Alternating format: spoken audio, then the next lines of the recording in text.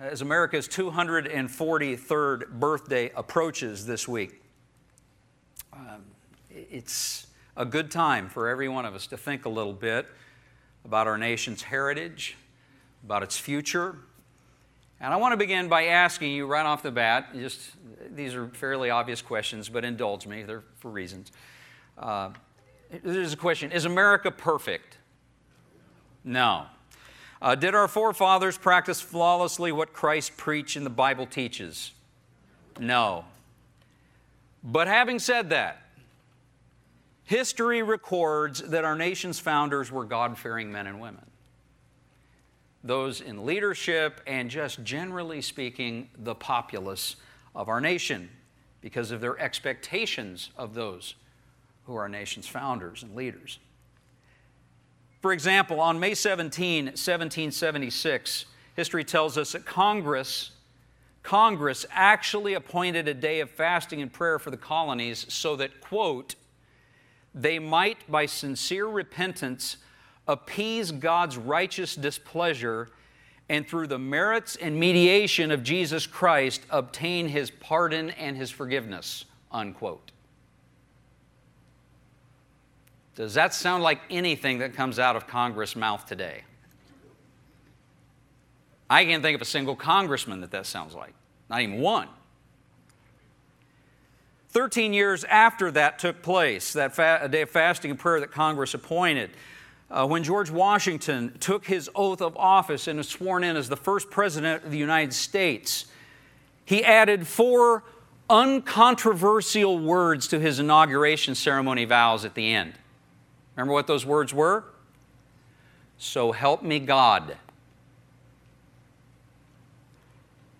Those words are in dispute today when people in Congress or various places take their oaths of office, but George Washington added them reflexively without controversy, and his intention was to express the idea publicly that what was promised by him with his vows mattered not just in the moment, but to someone who was eternal and just and righteous and who was watching and would ultimately one day be his judge and the judge of this nation, God Himself. That was his intent. After taking his oath of office, history tells us that Washington stooped down and kissed his Bible as an affirmation of his submissive spirit toward the rule, toward the authority of the Almighty God, who was the author of this book, the undisputed author of this book in his mind. When that first inauguration was complete, guess what the President and Congress, both houses of Congress, did? Yes, and more. The President and both houses of Congress went en masse from the federal building. They went to church down the street. They walked the street. It was a march to church. All of Congress still in session. The Reverend Samuel Provost, I'm not sure if I'm saying his name right, but Samuel Provost, the Episcopal Bishop of New York, presided over a lengthy service that included prayers from Psalms 144 to 150, the sacrament of Holy Communion with full understanding and explanation of what that was about, Scripture readings from the book of Acts, 1 Kings, and the 3rd book of John, and more. All took place in that service. A few years later, John Adams, the second President of the United States, made this assessment and this declaration about our union, about our nation. You've probably heard this quote before, but he says, "Our Constitution was made for a moral and religious people. It is wholly inadequate to the government of any other." Most of the quotations, by the way, let me just say, quit right there when you see them publicly.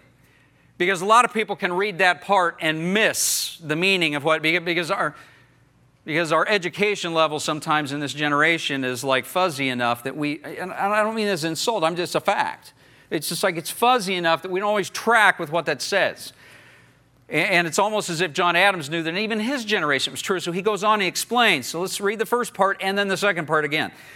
Our Constitution was made for a moral and religious people. It is wholly inadequate to the government of any other. And then listen, for democracy to work, the majority of the people have to be religious and moral at their core, or it what?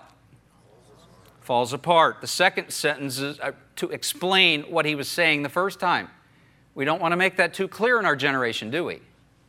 So let's just stick to the first part. That's the way our culture is now. A few decades later, February 11, 1861, Abraham Lincoln spoke in Springfield, Illinois, and he echoed the general sentiments of our nation's founders this way. He said, in regard to this great book, and he held up his Bible because he had it with him as he was speaking. In regard to this great book, I have but to say it is the best gift God has given to man. All the good the Savior gave to the world was communicated to us through this book, and but for it, we would not know right from wrong. President Abraham Lincoln, 1861. In 1909, President Theodore Roosevelt agreed with his predecessors and stated this. He said, after a week of perplexing problems, it does so rest my soul to come into the house of the Lord and to sing and mean it. Holy, holy, holy is the Lord God Almighty. He goes on and says, my great joy and great glory in occupying this exalted position as President of the nation is that I am enabled to preach the practical moralities of the Bible to my fellow countrymen and hold up Christ as the hope and Savior of the world. 1909, Theodore Roosevelt. I could go on, and some of you know I'm capable, quoting many, many more presidents and founders and Supreme Court justices and members of both houses of Congress and on. They were all in total agreement. The most irreligious of our founders would be spiritual giants of our day. But here's my question. If a presidential candidate emerged in 2019 or 20 as either a Democrat or Republican and was quoted as having written or said any of these kinds of things like our past presidents, would he or she have a chance of being elected? Probably not. Regardless of their views on abortion or climate change or the border or the economy or national security, or they would be skewered by the media and someone would be offended by what they said. And here's the issue. In our generation, hear this, in our generation, people are more, citizens of America are more afraid of offending their neighbor than they are of offending God. And I wish that I could say that this was just the average citizen, but the fact is that's true of many Christians. More afraid of offending their neighbor, their employer, than of offending God. Today I want to remind all of us that God does exist, and that's part of why some people have no issue with any of this, because they just kind of, God doesn't exist. This is, our forefathers were good people, but they were misguided, naive. So there's some that believe that. By and large, that's not the majority. We know God does exist. We know from Scripture that He cares about nations, and I want to help each of us this morning catch a glimpse from Scripture of how God relates to nations, particularly nations who are unconcerned about offending Him. Now, let me just say, if today you're looking for a this is your best life now kind of message, probably not today, okay? And that's not because that's unimportant. I don't want to convey that idea. It's just that the 243rd birthday of America is at hand. And it's important that we as God's people pause and think about our heritage and our future. Because wisdom dictates, humility before a holy and righteous God dictates that we take things seriously of this sort. So that's what we're going to do this morning. And there is a silver lining to it all, so I'll give you that right out of the chute so you can hang on. Okay? But my goal this morning, my hope, is that this message will inspire you to pray for our nation this week. My hope is that this message will help you to humbly seek God's mercy on its behalf. If that was necessary in 1776 by the order of Congress, it's certainly necessary in 2019 by virtue of what Scripture tells us. If you have your Bible, I want to invite you to open it to the book of Judges, chapter 2. You're not going to hear just a lot of my conjecture. You're going to see what Scripture does have to say about this. If you have your Bible, open it with me to the book of Judges, chapter 2. And before we read a portion of the passage together, let me just give you the setting for this particular passage. Israel had conquered most of the promised land. Joshua, who was their fearless leader, he, a man of God, walked with God, just as Moses, his forefather, had done. And Moses was now gone. Joshua was aging. And so Joshua gathered the people of Israel together. He renewed their covenant relationship with the Lord. And the Bible goes on, with that context, the Bible goes on in Judges 2, verses 6 to say this, tell us this, that after Joshua sent the people away, each of the tribes left to take possession of the land allotted to them. And the Israelites served the Lord throughout the lifetime of Joshua, and the leaders who outlived him, those who had seen all the great things the Lord had done in Israel, for Israel. Skip down to verse 10. After that generation died, another generation grew up who did not acknowledge the Lord or remember the mighty things he had done for Israel. Yeah, just pause. They didn't acknowledge him, and they didn't remember. Why did they not remember? Apparently because it wasn't talked about enough, right? We could talk more about that. I won't get off on a tangent. Verse 11. Sorry. The Israelites did evil in the Lord's sight and served the images of Baal. They abandoned the Lord, the God of their ancestors who had brought them out of Egypt. They went after other gods, worshiping the gods of the people around them, and they angered the Lord. They abandoned the Lord to serve Baal and the images of Ashtoreth. This made the Lord burn with anger against Israel, so he handed them over to raiders who stole their possessions. He turned them over to their enemies all around, and they were no longer able to resist them. And every time Israel went out to battle, the Lord fought against them, causing them to be defeated, just as he had warned. Let's just pause. Was this a surprise to the people? They probably didn't remember, but God had warned them. It goes on the last part of that verse to just say, and the people were in great distress.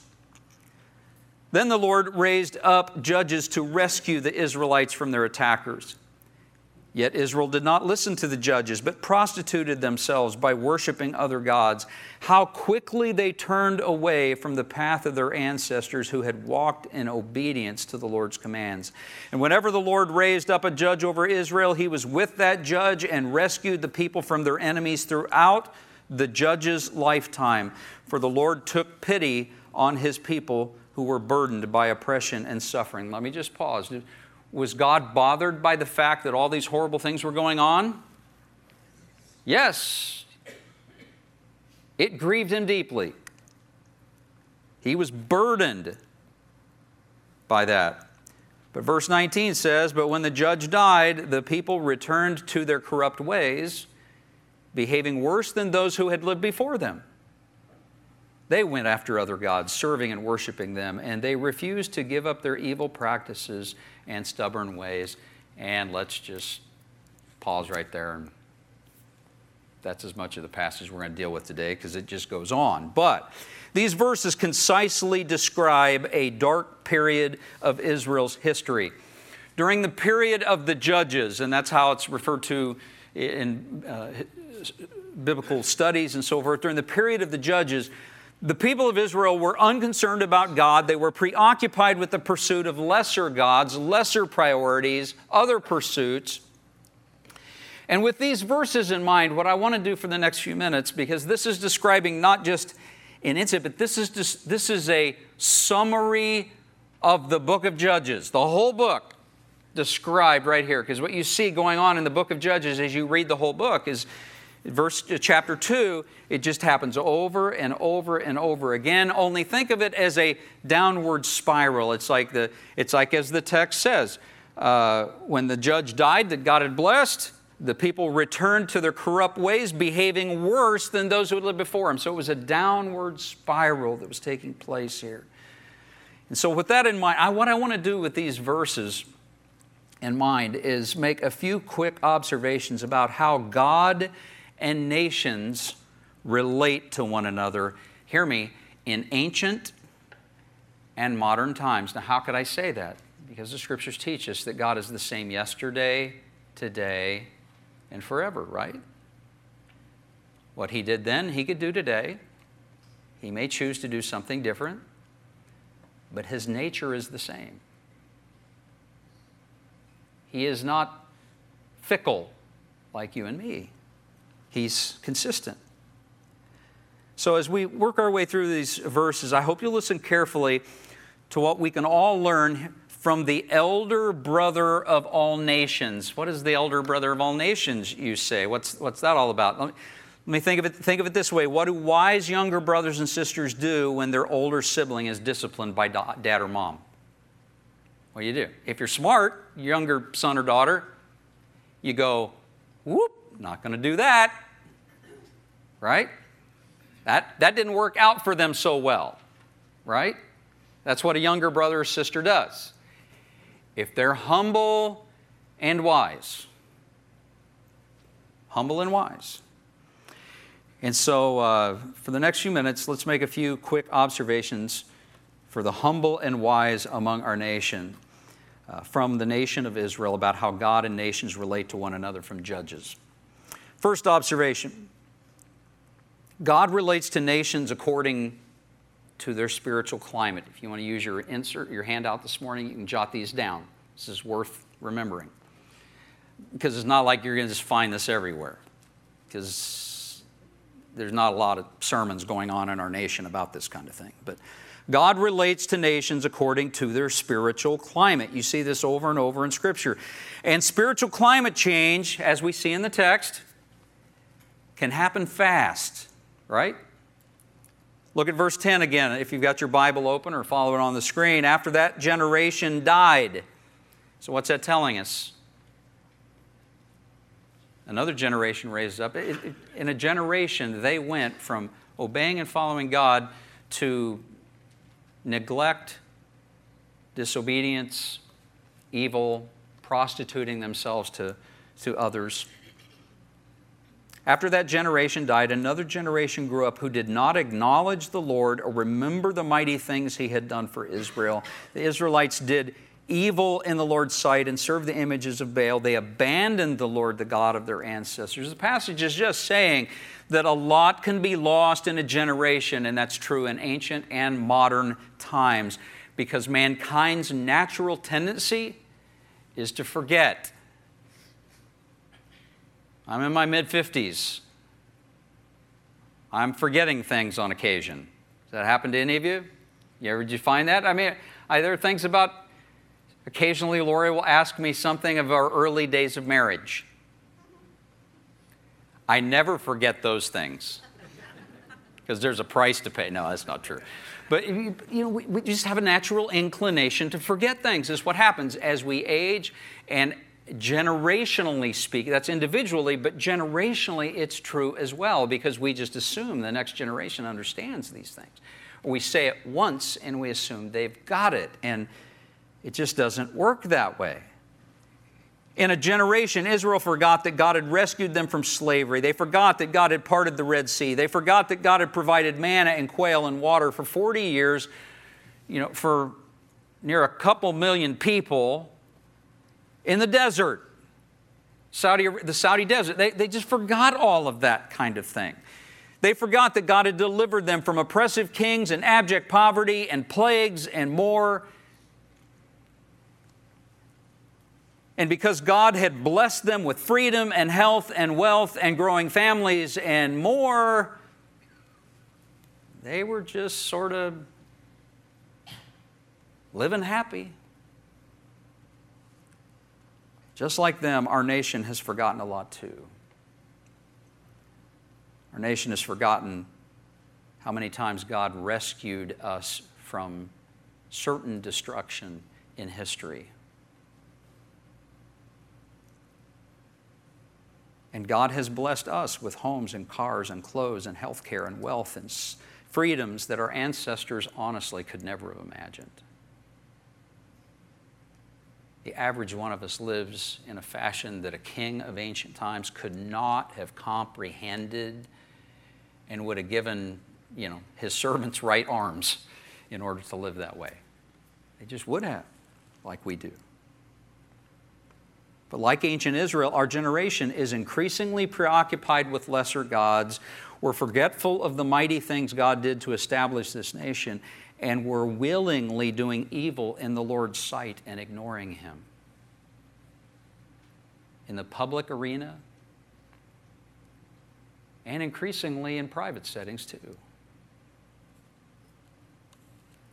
Which brings us to a second observation from this passage that we need to make, we must understand, we must take seriously, and that is that God relates to nations according to a predictable pattern. This is not,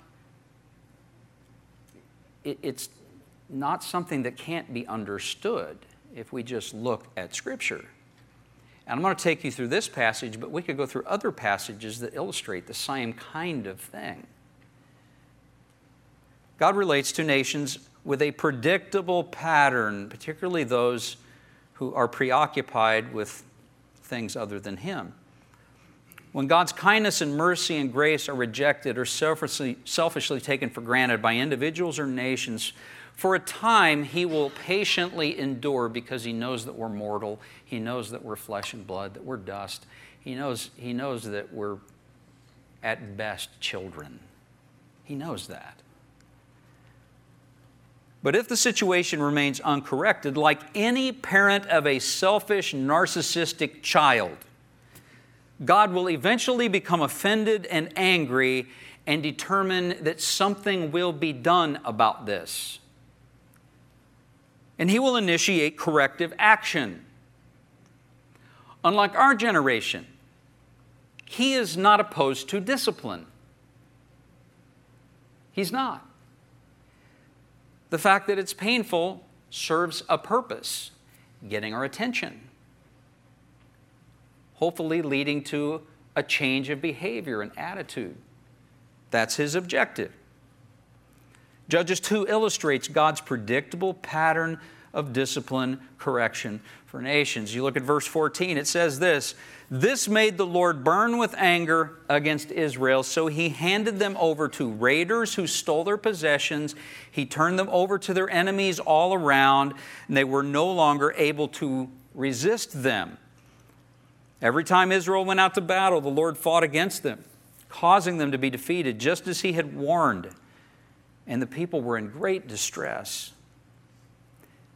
Now maybe you heard me read it and you could see certain things, but let me just spotlight the pattern here. When willful, national, ongoing sin is engaged in, here's the predictable, cyclical pattern that follows. God gets angry.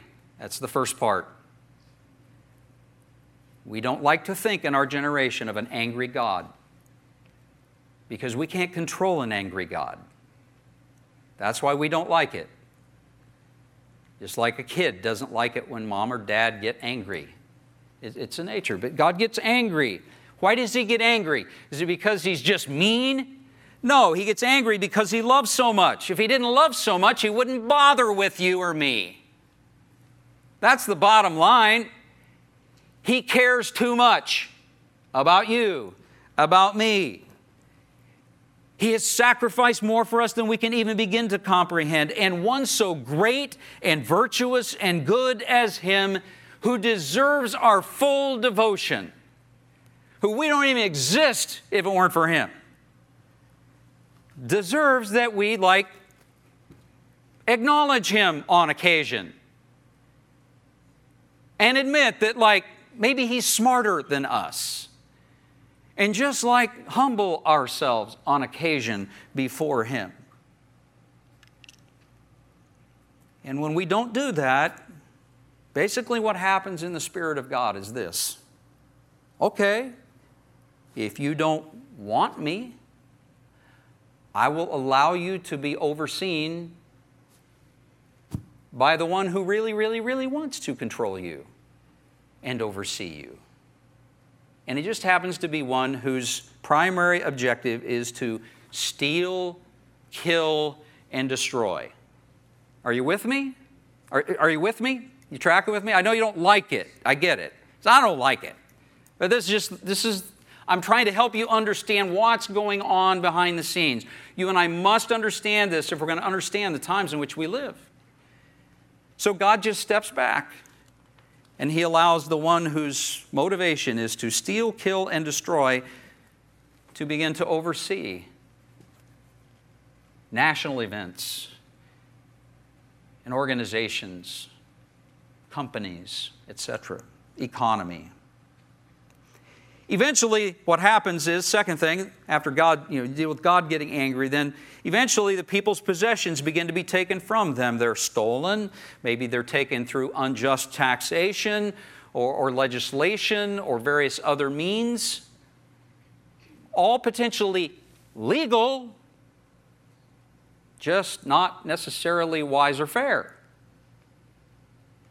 There's threats of that going on all the time in our country right now. Next thing that happens is, if that continues, if nothing changes, enemies begin to rise up and begin to torment and prevail against that nation. They can no longer resist them. Before they were able to, with God's oversight. But without His oversight, you can't resist them because they've got the inside edge on everything. And if there's no repentance, the nation starts to lose military confrontations on a larger scale. Societal distress escalates. Throughout ancient and modern history, God has gotten the attention of, you hear this, His own people Israel and every other nation on the planet in this way. Which brings us to a third observation from this passage about how God and nations relate to one another. The third observation is God relates to nations according to their leaders. Their leaders. Much could be said about that. We just don't have time to camp on this. But both for good and bad, God relates to the nation on the basis of their leaders. Sometimes we look at it and we say, oh, it's only bad. But the text shows us an instance where this is good. Judges 2:16 tells us that then the Lord raised up judges to rescue the people from their attackers. Let me just pause right here. Some of you are thinking, judges, what's it talking about?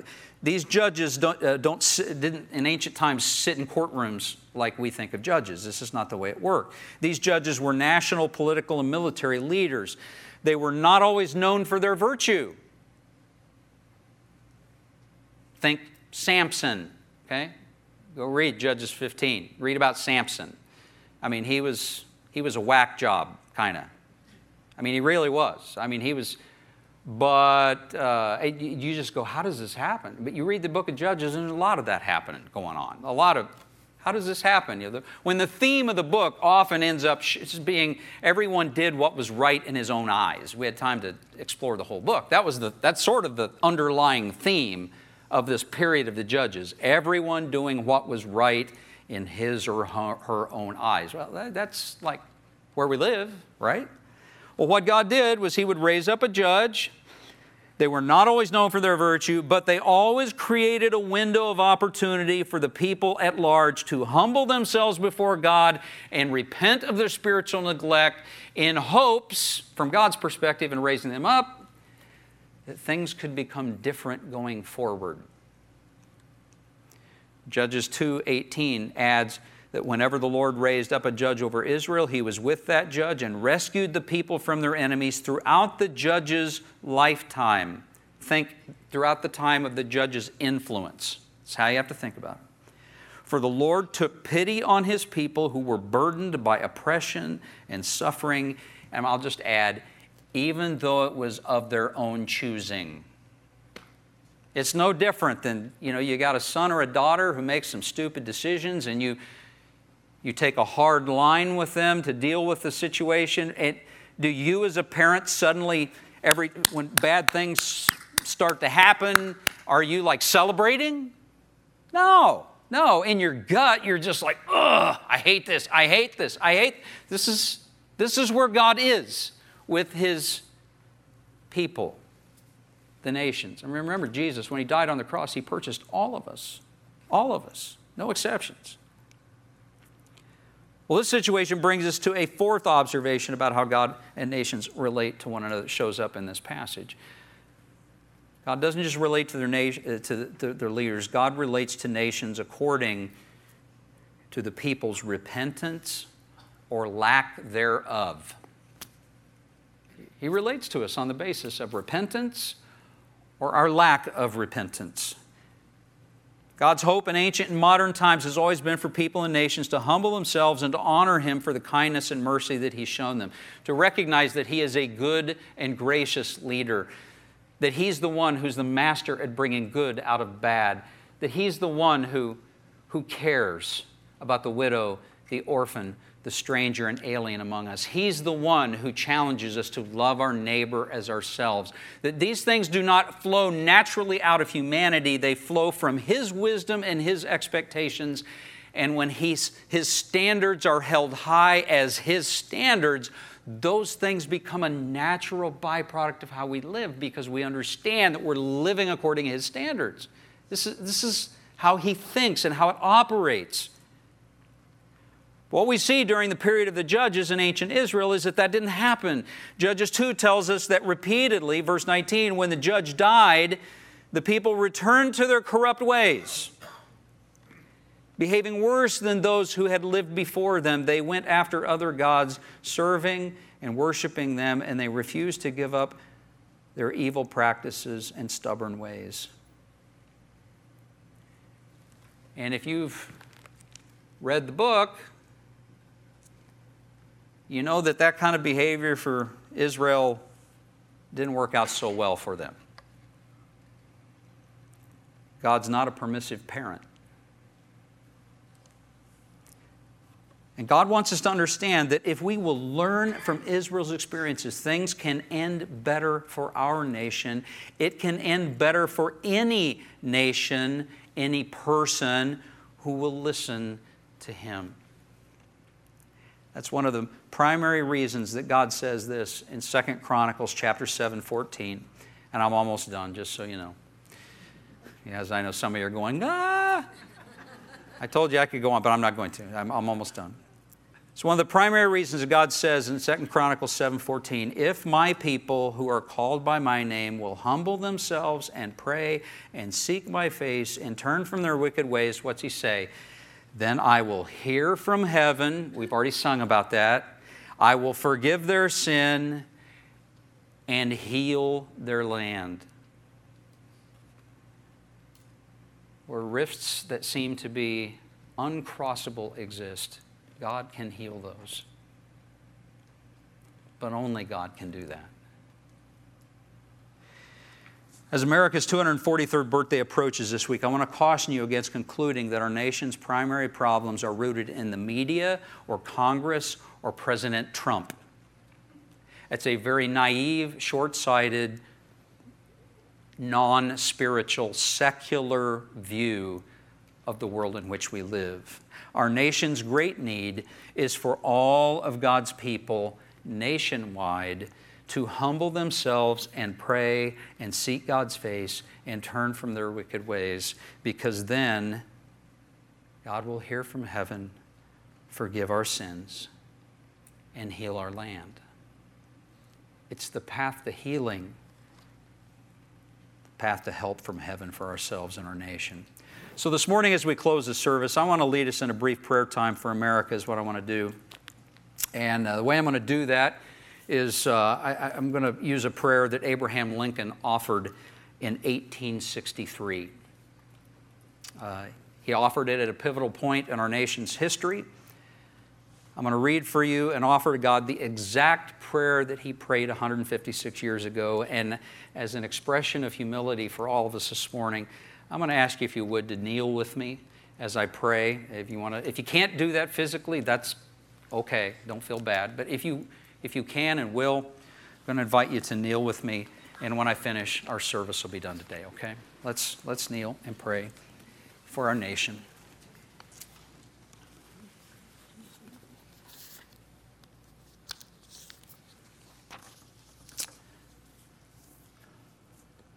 O Lord, we have been the recipients of the choicest bounties of heaven. We have been preserved these many years in peace and prosperity as a nation. We have grown in numbers, wealth, and power as no other nation has ever grown. But we have forgotten you, O Lord. We have forgotten the gracious hand which preserved us in peace and multiplied and enriched and strengthened us. And we have vainly imagined in the deceitfulness of our hearts that all these blessings were produced by some superior wisdom and virtue of our own. Intoxicated with unbroken success, we have become too self-sufficient to feel the necessity of redeeming and preserving grace. We're too proud to pray to the God who made us. It behooves us then to humble ourselves before the offended power, to confess our national sins, and to pray for clemency and forgiveness. Lord, here in 2019, would you hear our prayers? Would you forgive our nation's many sins and our many sins as individuals? And in your mercy, would you heal our land? Would you make America all that you dream of it being? We thank you for this nation. And together, Lord, little group that we are, we lift this prayer to you today, this week, and in the coming months and years, in the powerful name of our Savior and Lord and coming King, Jesus Christ. Amen. Amen. Bless you all.